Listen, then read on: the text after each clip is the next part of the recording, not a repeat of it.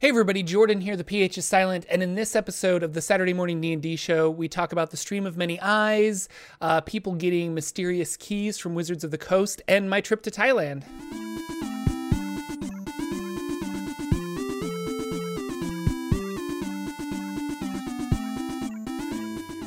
Hello everybody, welcome to the Saturday Morning D&D show. My name is Jordan with a silent PH in the middle, and I am joined always by my wonderful co-host Sir Lucian over at Sir Lucian Gaming.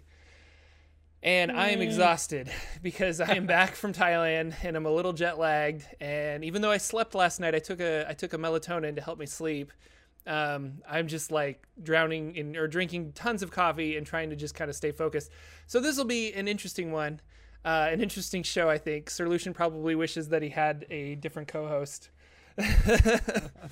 We'll let chat give you some energy. Everybody in chat, make sure you send your energy to Jordan this morning. Get him woke up. Yeah, I need to wake up. And also, I really did unplug for the most part. I checked Twitter every once in a while. I saw that there was something going on, but like as far as D&D news, I don't know what's been happening in the last 2 weeks. So do you want to fill me in? What's going on? We got a stream of many eyes, I hear, and that's about all I know. Yeah, well, that's kind of a little bit of what they've been announcing and hinting at over the last week. They've been talking about finally who's going to be in it, or at least some of the DMs that are going to be running it. It sounds like they've rented or have access to a pretty good size studio over in California to put this thing on. Sweet. And not only are they going to stream all of the games, but they're also going to have like live seating. So there's going to be some live audience because you can buy tickets to it. I think I remember that. Yeah, you could buy tickets because I saw Holly Conrad was tweeting that you could watch like Dice Camera Action live and they were selling tickets and stuff, which is kind of cool. Yeah.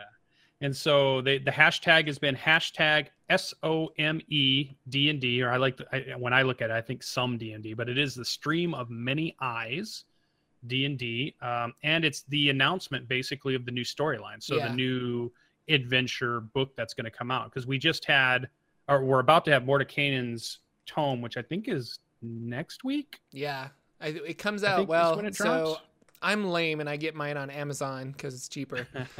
So it comes out at the end of the month for like everybody else, but it's in game stores 2 weeks before, so it should be next week, I think. I think it's next week. Yeah. So I'll get to go down and pick mine up, and then I'm sure we'll talk about it on one of our shows. And like Lex mentioned, Satine is now an official Wizards of the Coast wizard, just like Kate Welch. I wanted that job. Just hiring. Yeah, they're just hiring all kinds of great people, and the atmosphere at that place sounds great. It sounds like a dream job for anybody. Never let your dreams, I think Kate has said it and Satine has said it, they've never thought they would ever be able to work for, something they love so much. And look at it, they're there, so keep that hope alive. You never know. So the new storyline, some of the videos have still been about Mordenkainen push. So we've still been hearing, they've been releasing little snippets about, things they were talking about in the books and some of the new races, some of the new creatures. They were showing a page or here, there on some of the shows. And they're still doing the subclass building with Mike Mearls. And even this week, Jeremy Crawford talked about building subclasses and their philosophy behind it, how they do it. And I noticed this week, Jeremy was a little bit more active on Twitter than he was last week on starting to answer some of the D&D questions again, or like, the things that pop up. Like there's been a big discussion because I think he's changed his stance a little bit on bonus action, which was interesting, and how bonus actions work. So if you keeping up on Jeremy's Twitter, you'll see that there's been a lot of discussion about bonus action stuff, which is interesting. So I think that's about the D&D news. Now I'm confused. What was his stance on bonus actions and how did it change? I would have to read it. Have to go read it again? But it has to do with when something happens as an ability that says it's triggered when a bonus action happens. Gotcha. And I think the general rule was the thing happens before, but like if I have an ability that triggers when you use a bonus action, then my ability triggers the moment you say you're going to use your bonus action. Mm-hmm. So it triggers, and in his view, that was the general rule, and then your bonus action would go on. But I think what he's changed, he says it makes more sense now as he's thought about it more, and it seems to be an exception that the bonus action needs to happen and complete before whatever ability triggers off that happens. So It doesn't interrupt the bonus action. it's a result of the bonus action being taken, I think is where he's gone with it. So, and I may be misrepresenting. I think that's the way that I understood it as I read those tweets, but you might go back and take a look. It was an interesting thing to look at because there was a lot of bonus action talk this week, I noticed. So Stream of Many Eyes is going to be in June? Yes. Yes. Yeah. And then when Stream of Annihilation happened, how long before we actually, like, how, because they announced Tomb of Annihilation there. How long was it until we got Tomb of Annihilation? I'm trying to remember. Was it like 3 months, 4 months? It felt like that was the gap. Yeah. Okay. Yeah. And I think the books are somewhere around 3 to 4 months apart for the books they released, because like we had Xanathar's 3 or 4 months ago, and now we're getting Mordekainen's, and then we'll have 3 or 4 months from now, I believe we will get the next adventure, the next one. Yeah, it feels like Spelljammer. Like they have a couple of like Spelljammer races, and then the Githyanki and the Githzerai, and then specifically like Stream of Many Eyes makes you think of Beholders. Yeah. And Beholders are a very Spelljammer-y type monster as well. That I'm like, what are they doing? Are they taking this huge leap? And if you watch some of their other videos, there was like a Lore You Should Know that I was watching. I think I only got about halfway through it, but they were talking about, oh yeah, Spelljammer, the setting that everybody loves that we apparently aren't giving enough attention to, and things like that. But the fact that they're dropping these little hints here and there, I'm like, are you? I don't know. It seems that they won't, because it's not. Like that's going way out of the way of like leap. Traditional D&D. Shift. Yeah. It's a big leap, but I still think like the majority of people would really love some kind of cool, I don't know, maybe if they had rules in this new adventure that you could use for either space or seafaring vessels, things like that would be kind of interesting. Yeah, Lex in chat was kind of in the direction that I was going. He was talking about his friend's theory, and you can say this is my theory, is I think they're about to do a deep dive on Waterdeep once again, because that's been Waterdeep City itself has been covered quite a bit. It's one of the most mapped cities I can think of in all the different editions that you can find. You can find mega maps out there that are like, they must be 20 feet tall. Yeah. And the papers are laid out on the ground of this tremendous size city that they've built and that people have mapped out and listed out. And I'm wondering if it's now 2018 D&D 5th editions saying, here's Waterdeep, 5th edition version, and boom, just drop it on us. This is what I was wondering. Because to me, I mean, if you bring out a Xanathar's Guide book, which is the guy. Well, that's what I was going to ask. The Xanathar, he's underneath Waterdeep, right? I think so. Yeah. That's the whole thing. He's way deep and down. And that's a big, so that might get us back into the Underdark again. That might get us back underground again. We haven't really had that in 5th edition, because we've had a lot of cult. What's the one with the Underdark? Yeah. Yeah, they had that one. No, did they have that adventure? 5th edition? Yeah, for 5th edition. Out of the Abyss. Out of the Abyss was completely in the Underdark. Yeah. So. Yeah, that's the one I missed then. Yeah, because I was thinking they Out of the Abyss. Then they had Cult of the Dragon Queen, right? Horde of the Dragon Queen. Yeah. Horde of the Dragon Queen. We run a professional D&D show, ladies and gentlemen. We eat, breathe, and live this stuff, so that's why we cannot remember the names of these adventures. We homebrew too much is our problem. Yeah, it's true. But Storm King's Thunder, Tomb of Annihilation. So it's brought us in a lot of places. Mm-hmm. It'll be interesting where it takes us next. But you're right. We haven't had like a full city adventure. Like if they did an adventure that was just in Waterdeep, where you never had to leave Waterdeep, that would be different and would be really, really cool. Because it's no longer this like, let's explore, let's get to this point. You're like in a city, exploring a city. But look like? What would that look like? That would be really cool, actually. If that's, Now I got to make. Well, I think I made a Waterdeep video. Now I probably got to make another one. So get ready for it. Yeah, try to jump on it. For Stream of Annihilation, they dropped all these hints about Chult, and I made this video about Chult, and I released it like immediately when they said, because I was watching the stream. Immediately when they were like, here's our new adventure and it's going to be in Chult, I hit publish on my YouTube channel, and people were like, were you in on this? Because they literally just announced it and you're posting this video. And I was like, no, but they dropped enough hints. So I hope they drop another bunch of hints that I can get a video out, because it'd be interesting. Yeah, I definitely recommend it. Yeah, it's fun. Get a jump on it now, because even if they're just rumor mongering, why not have a video out there for the rumor Yeah, mongers, that's true. even if they're wrong? So yeah, so I think it's exciting. I'm always excited for a new adventure path. It's obvious that when you get adventure paths, you usually get good adventure that you can add to your campaign, or you can usually start your group on this new whatever it is. Most of the time they have a tie-in to how you can start from first level, even if it is a higher level one, or how to work it in if you're not first level. They usually give us plenty of maps and some new creatures and some new mechanics to use. Some of them will have new classes. Some of them won't. We're probably about subclassed out. I don't know if we'll see any new classes. Maybe we'll see some new races. But with Mordecanians, we're going to see a bunch of new races too. Yeah. So we'll have to see. Maybe it's just a straight adventure, or maybe we're completely wrong and they're finally going to go Planescape, or they're finally going to go Dark Sun, or they're going to go Spelljammer, or they're going to go big time, because they've done Forgotten Realms pretty well. Yeah. And covered it. It might be time for them to grab on to some of their other worlds out there and say, with Mordecanians saying Greyhawk exists, or Spelljammer exists, or all this other Dark Sun exists, and the planes exist, maybe it's time to send us out to those extraordinary places too. So who knows? Oh man, it makes me excited. I just get so excited about new adventures. Know who knows? Satine knows, because there was a really funny tweet out there about when they showed her the schedule of the upcoming releases, how she reacted when she saw all the stuff that was coming, because now she's in the know, and it was just like, oh, imagine being able to see that schedule. Oh, yeah, that'd be so good. Oh, that's fun. That's fun.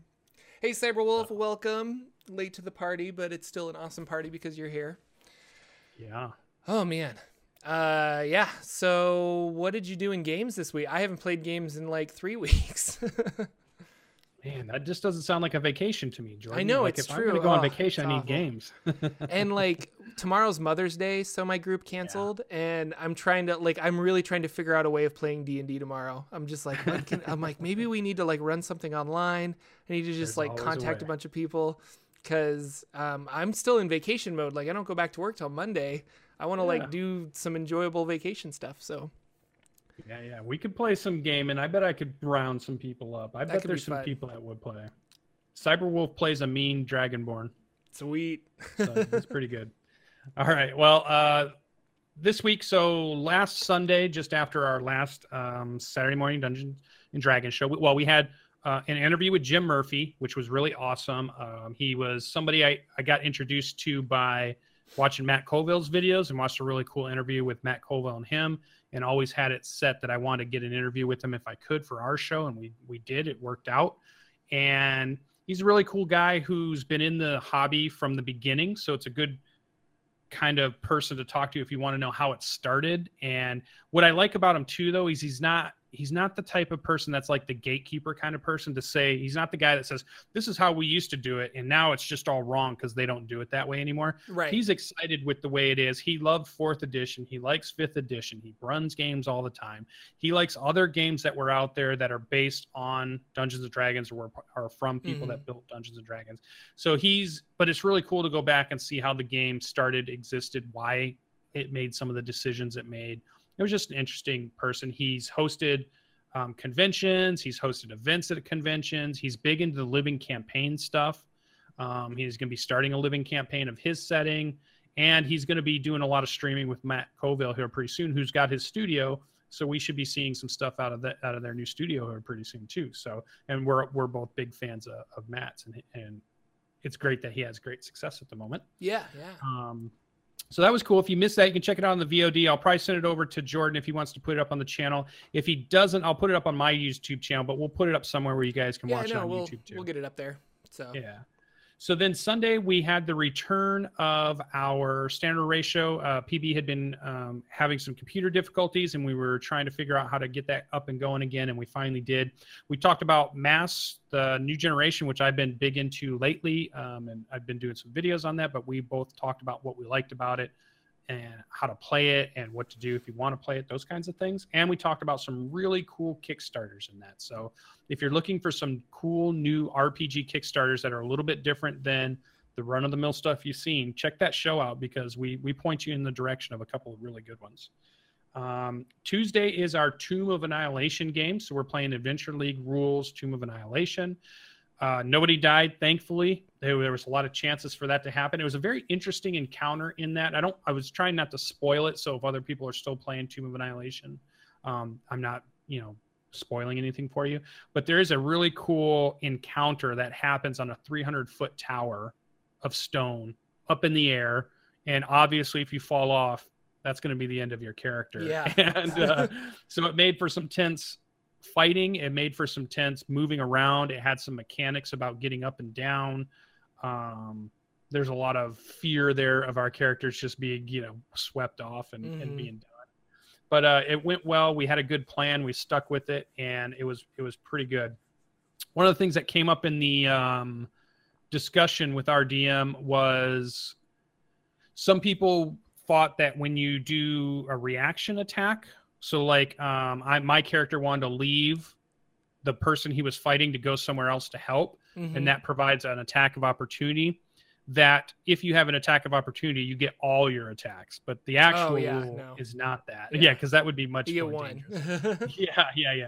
And it's not necessarily even a specialized attack. It's just like one of your melee attacks that you have access to. Like if you were a wizard, you don't get a cantrip or anything like that. Yeah.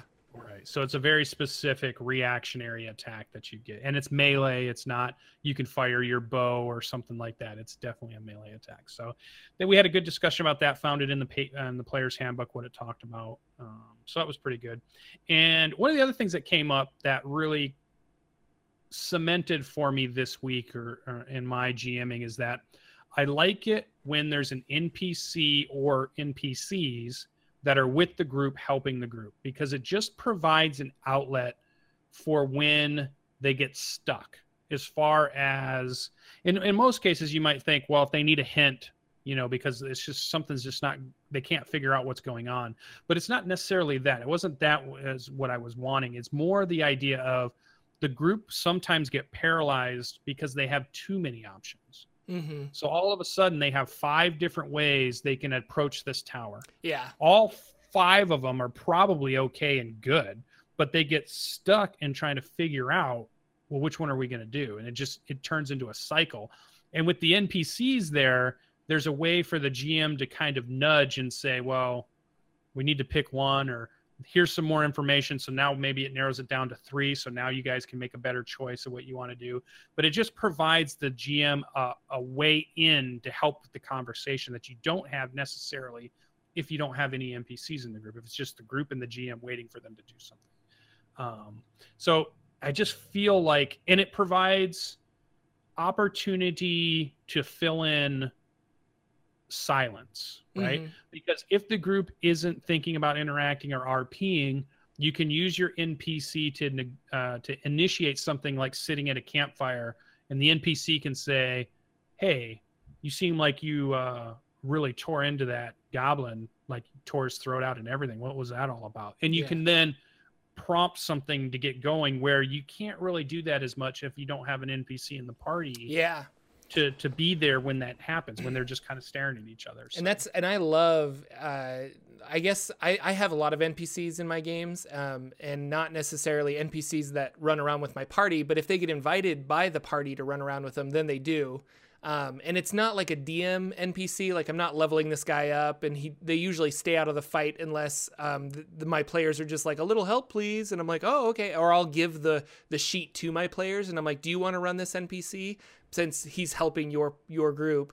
Because I don't like the idea of a DM NPC where you're trying to like play and DM at the same time. It's just like, you should just be a dungeon master. Like, it's fun to be a dungeon master. But it is nice for that. Like, I like the interactions that you can have. And rather than my players asking me questions where they're just like, well, what does this mean? Or what is this piece of lore? They can direct it towards the NPC. And it's just, I don't know, like it adds a more layer of realism to the game, because they're interacting with a character rather than just trying to like get information out of you as the dungeon master, you know? Yeah. And I think the danger is like what you pointed out. it's not necessarily the GM has an NPC in the group. It's the GM has a player in the group, right? Right. Or an actual PC. Yeah, yeah. And that's where if you listen to a lot of the D&D advice, they always try to tell the GMs, as much as you want to be playing these cool games too, having a full-on character sheet of your totem bear barbarian Right. who's going to join the group because you want to play a totem bear barbarian really bad doesn't necessarily work out as well as you think it might. Yeah. It might actually detract from the game or make it Yeah. tougher. So lean away from that. Yeah. But NPCs are things that I think become sources of information, sources of inspiration, sources of storyline, sources of nudging you to do some role play character background stuff, and places to help things get unstuck without really just being the GM putting their heavy hand in there and saying, hey, the right side door blows open of a strong wind, or whatever. Yeah.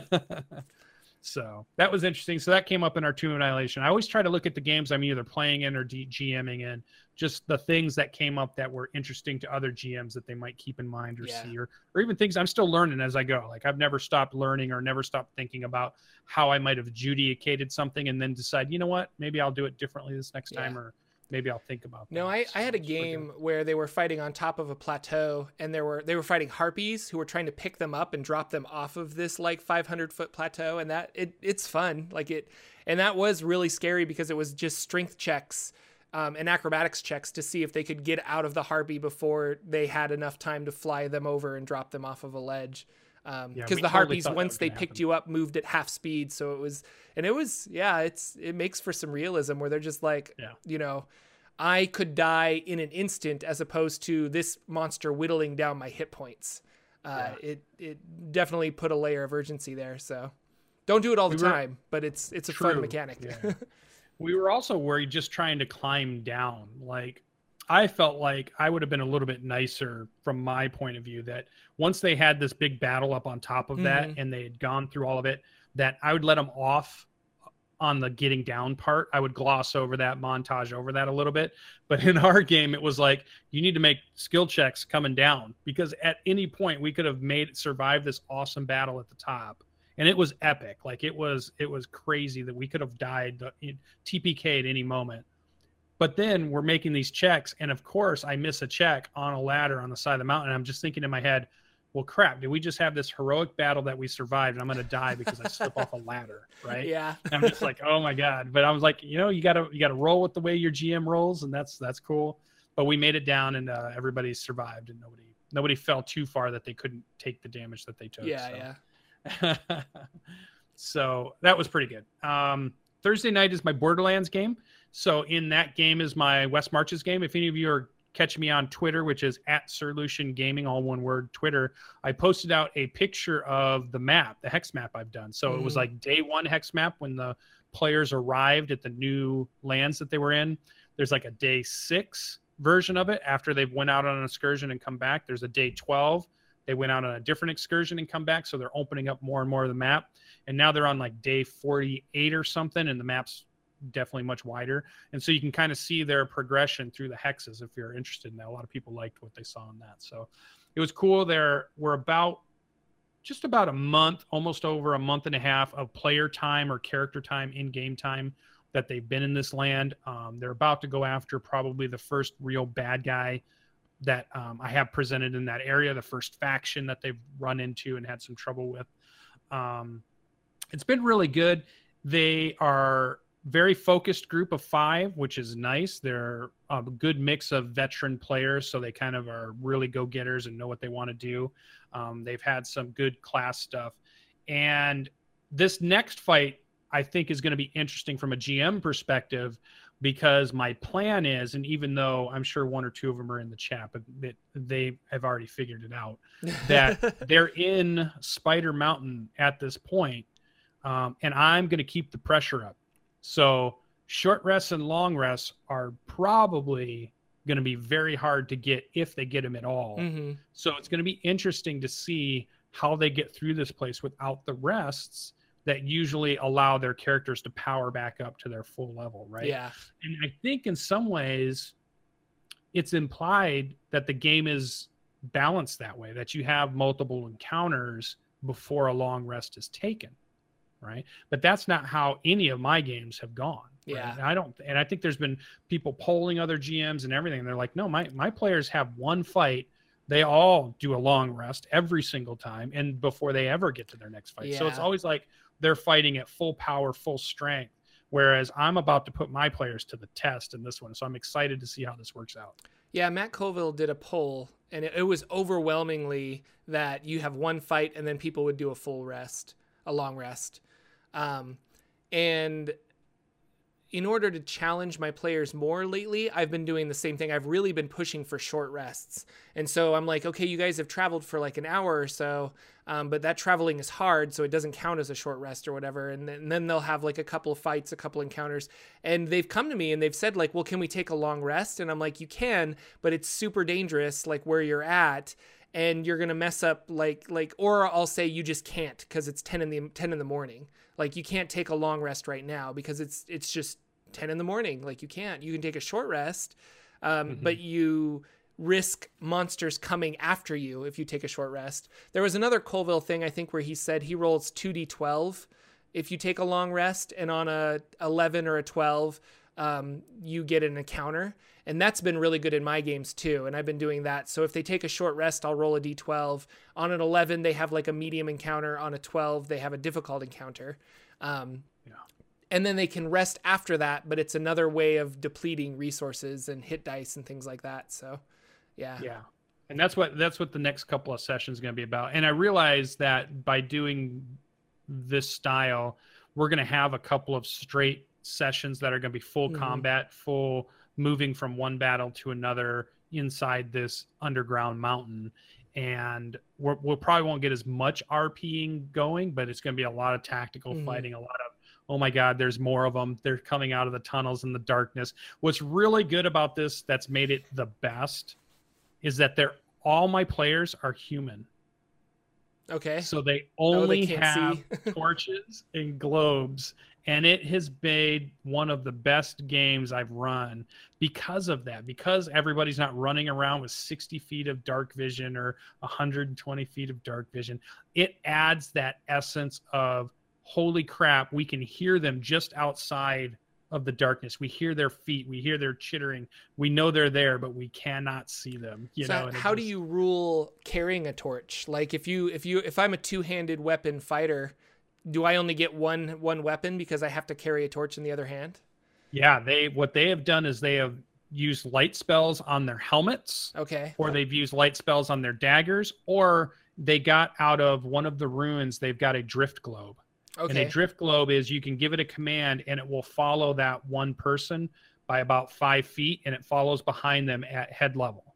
And it's only it's 20 feet of regular light and 20 feet of dim vision light. So it's about 40-ish feet circle. And we're using Roll20, so we've got dynamic lighting on and everything. Nice. So it's not just me saying, oh, it's in the dark and you can't see it. It's like they move their character forward and they still can't see it in the dark, but they know there's something out there and they know it's there. And then they see it at the dim light as they see just the edge of a token.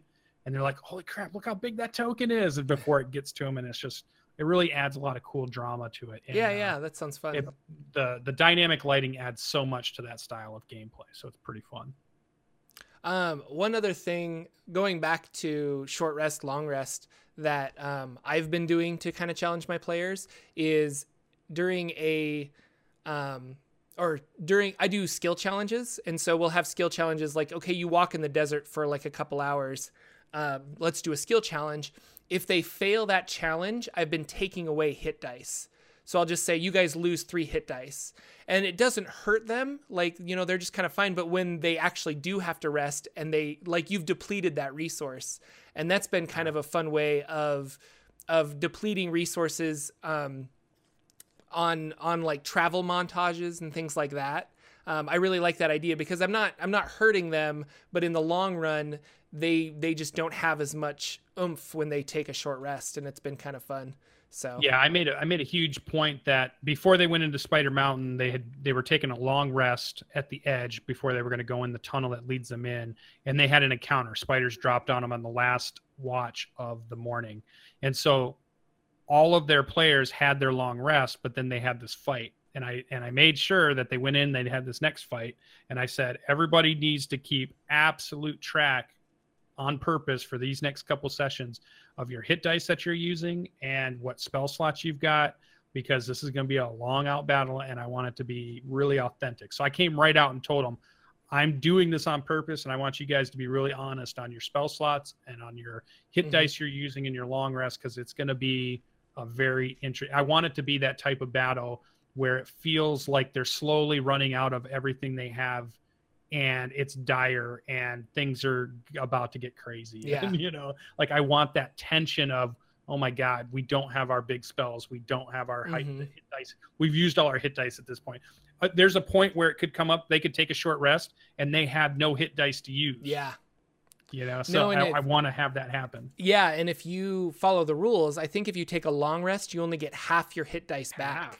So if you start whittling them away with skill challenges or short rests and stuff, it can add up, you know, like if they're lost in the jungle, you know, the first couple days might be fine. And then the next couple days might be like, well, even if we take a long rest, I'll still only get like 3 hit dice back. You know, we're only level 6. So yeah. And this is the campaign where we have the rule of every morning when you take your ration, we roll to see if the ration has spoiled in your pack. So they were out day 1. No, it was day 2. So the way I do it is on day 1, you take a D20, you roll a D20. If you roll a 1, then your ration has been spoiled. So you have to roll another one to see if that one is fine. And, you know, most of the time nobody rolls a 1. But as you go to day 2, if you roll a 2 or a 1, it's spoiled. You go to day 3, 3, 2, or 1 are spoiled. So we're on second day. Our main fighter, Great Sword Fighter, I say, okay, everybody, we just had our second day. You need to roll your ration. He rolls a 1, a 2, a 2, a 1, and finally like a 10. So he goes through 5 of his rations all at once. And it's like your pack has a bunch of spoiled rations in it. And that just ramped up tension automatically for him too. It was like, whoa, I almost just ran out of food here. We're only 2 days out. So it was a cool little mechanic that they get into. So I think it's been pretty fun. Well, sweet. But the last thing, and then we're on our Saturday morning show. We had nothing that happened on Friday. We're going to have a Sunday show, Standard Array, where we're talking about Numenera and the way they've been marketing the new product that's about to come out. And I love Monte Cook games.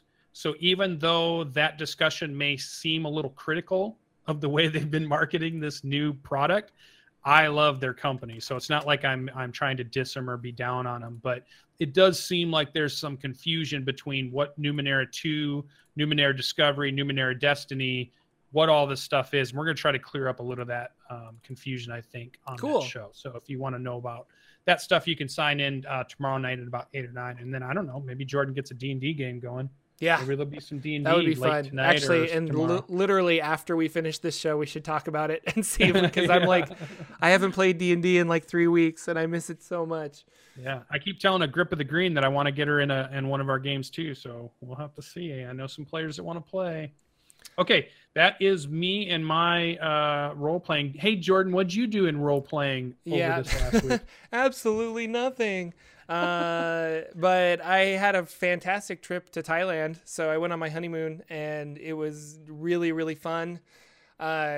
Super exhausted. Like, just, it's a 13-hour time change. So, and we were due pretty good until about like 7 or 8 o'clock at night. And then I would just be like, oh my gosh, I'm so tired. And you start doing the math and it's like 5 a.m, you know, in the United States.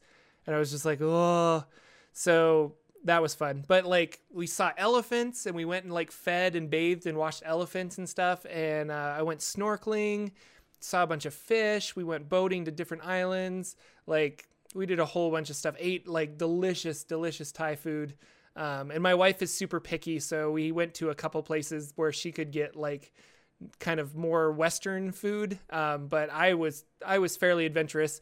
We did go to one restaurant that had like straight up fish heads. And I was just like, I don't know if I'm ready to eat something that can look at me.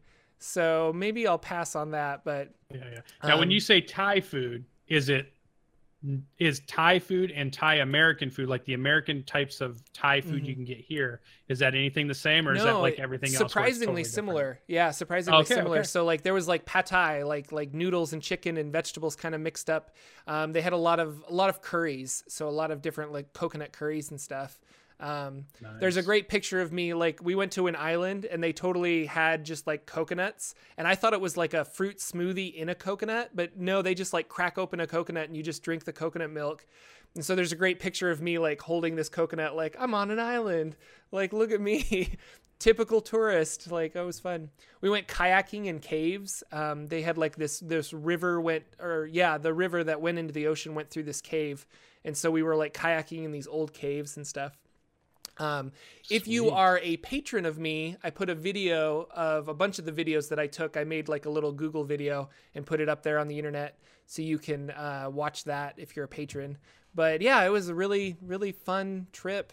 Kind of super unplugged from a lot of it. Like I said, I checked Twitter a little bit, but I didn't really follow what was going on. I was going to ask you, I did see that people are getting these keys sent from Wizards of the Coast. Have you seen that? I have not. Yeah, it's a silver key that's got like a thumb drive on the end. And then there's pictures that they sent out to like Matt Colville, Nate from WSAD 20 got one. I think Matt Mercer got one. And they have an image on them that is like, I don't know, some part of the puzzle that is happening with Stream of Many Eyes. So something to keep an eye out for. I'm digging into this now to kind of see what's going on, but yeah, it seems like interesting stuff. So yeah, we'll have to ask Nate. That would be the one person. Yeah, well, he posted. He got a letter from Elminster. Nice. And he got a letter from Elminster and a bunch of, and then it's got this like picture, and I think it's just like a missing piece of a puzzle, and we the community of D&D are supposed to take all these different pictures and figure out the puzzle from there. So it's kind of neat, kind of really, really neat. Yeah, there's Matt Mercer. The link is in chat if you want to see Matt Mercer's tweet. There you go. His. No stone unturned. I was seeing the hashtag no stone unturned. I have been seeing that. I just didn't know what it was all completely about. So hashtag no stone unturned, and figure that out. I think next week I'm going to dig into this as much as possible. And so maybe next week for the Saturday morning D&D show, I'll have some more information on it. And then, yeah, I was in Thailand. What else can I say? Other than that, the Numenera game that I play, the finale is this Monday. And I think we're all going to dress up. I'm going to my character has a robotic arm, so I'm going to tinfoil my arm, and that should be really fun. But yeah, you should definitely come out for the finale of Numenera Fury. It's going to be lots of fun on the Saber Dice channel. So what happens after that to your schedule? I have Mondays open unless we want to continue doing something else. But yeah, I'll have Mondays free. So I don't know. Gosh, I want to play D&D so bad. We got to plan something. Yeah. All right, cool. But yeah, so that's been a lot of good D&D. It's super cool that you had a great vacation. We're super happy you're back. Yeah, I'm happy to be back. All the Gen Con event stuff has been open, so we started signing up for that stuff. We know there's a lot of YouTube people going and streamers going. They're going to do some meetups and stuff, and there's Critical Role said they're even going to have a booth at Gen Con this year. They're actually going to have a place where you can buy their merchandise and stuff. So they're going to be on the main floor. Plus, they'll be doing a live show. Lots of other shows that you know of like to do live shows at that place, or podcasts do live shows. It's a real good, cool meetup.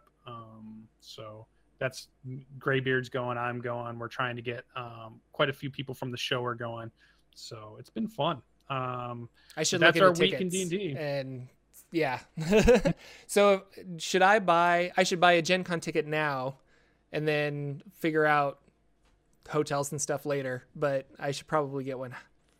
Well, you've got floor space. Yeah, you want to always do hotel if you're going to do your own early, because they fill up super quick, because that town, Indianapolis, is almost too small for the number of people that descend on Gen Con. Gotcha. Like, they just don't have enough hotels to handle all the people that go.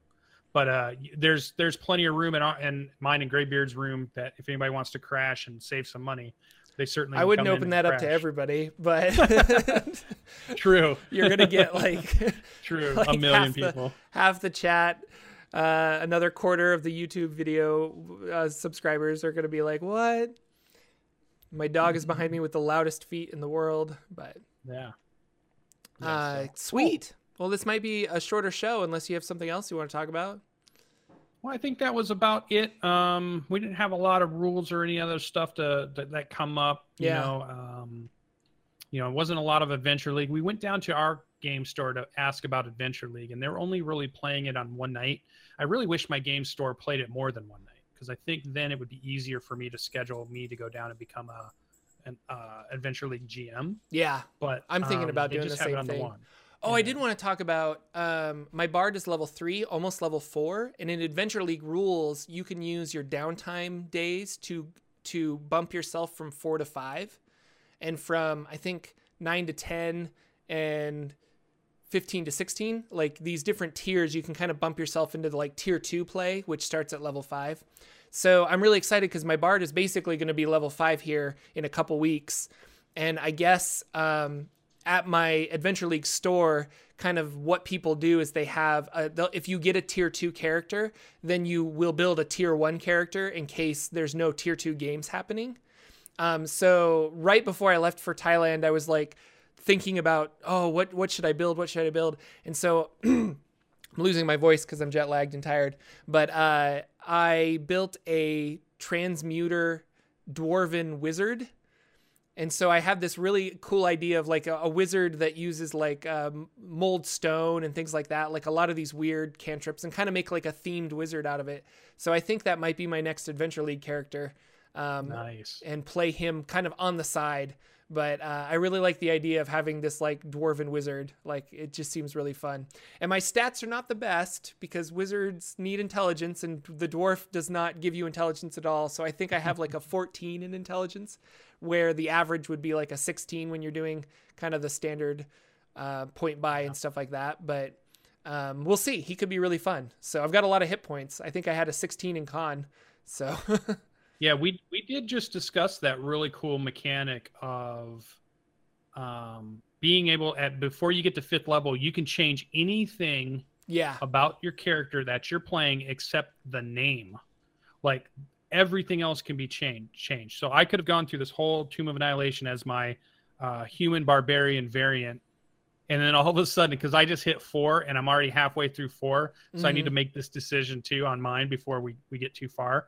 And I could be like, nah, I think I'm going to be a tiefling wizard. Yeah, you know? Exactly. Like, you could change anything. Like, how does that work in the fiction? But for Adventure League, it's harder to think about it that way. I think Adventure League is more about testing things out, playing things, and allowing people to drop in and drop out more than it is your cohesive story of your Dragonborn Paladin that's gone from this to this. You know, it's a little bit different than that. So we did have a big, long discussion about what we liked about it, what we didn't like about it. And for me, it's a really good rule because I am such a character building, I want to say the wrong word, but it's like I do it so much and I never stop. I've got character after character idea that I'm like, oh, I'm going to build this and I'm going to build this. And I roll this up and then I roll that up. And I was like, so for me, anytime I can change my characters around, I love that idea. Yeah, it's fun. It's fun to try this new, and I think that was the idea with Adventure League too. Like you try this new mechanic and you're like, you know what, this spell and I did it with my Bard. Like I chose 2 weapon fighting for my College of Swords Bard. And I did a day of like 2 weapons fighting. And I'm like, you know what? Like, I'm just not feeling this as much as I really liked the rapier. And I like having my bonus action available to hand out Bardic Inspiration rather than using my bonus action as an attack. So I switched to the, you get an extra +2 damage if you're using a one-handed weapon and nothing in your other hand. And so I switched to that to get extra damage. And then I have my bonus action free. This is my bonus action hand, which is why I wave it around. But I have my bonus action free to do Bardic Inspiration to my party and stuff. And that worked out really well. So I love that I was able to change that kind of on the fly and figure out how I like to play my Bard before I reach level 5, which is cool.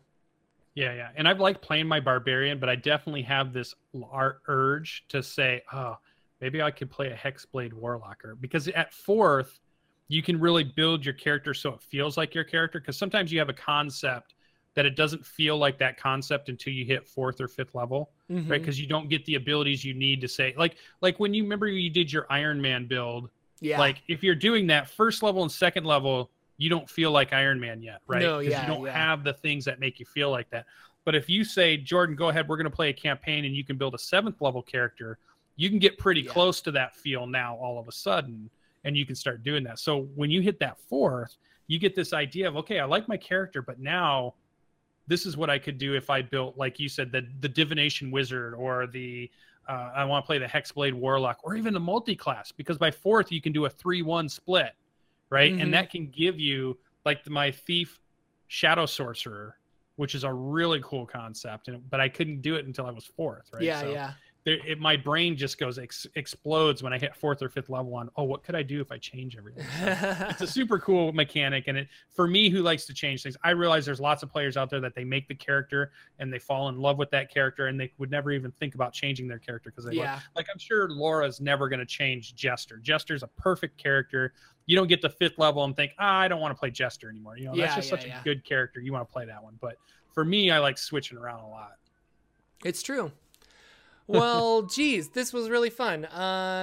Thank you guys so much for coming out and watching the Saturday Morning D&D show. I'm excited to be back, and we will be back next week with another episode, and hopefully I'll have more D&D to talk about. And keep an eye on Twitter, because maybe we'll post a game tomorrow that we'll stream live. That could be really fun here on Sir Lucian's channel, or maybe my channel. I don't know. We'll figure it out. We'll figure it out. We'll make it work. But I really want to play some D&D. So yeah. So thank you guys again so much for coming out, and we will see you next week? ? Yeah. Maybe, yeah. No, we'll be here next week. We'll see you guys later. Bye-bye, everybody. Bye-bye. See you later. Our intro and outro music is 8-Bit March by Twin Musicom, licensed under Creative Commons. Check out their website at www.twinmusicom.org.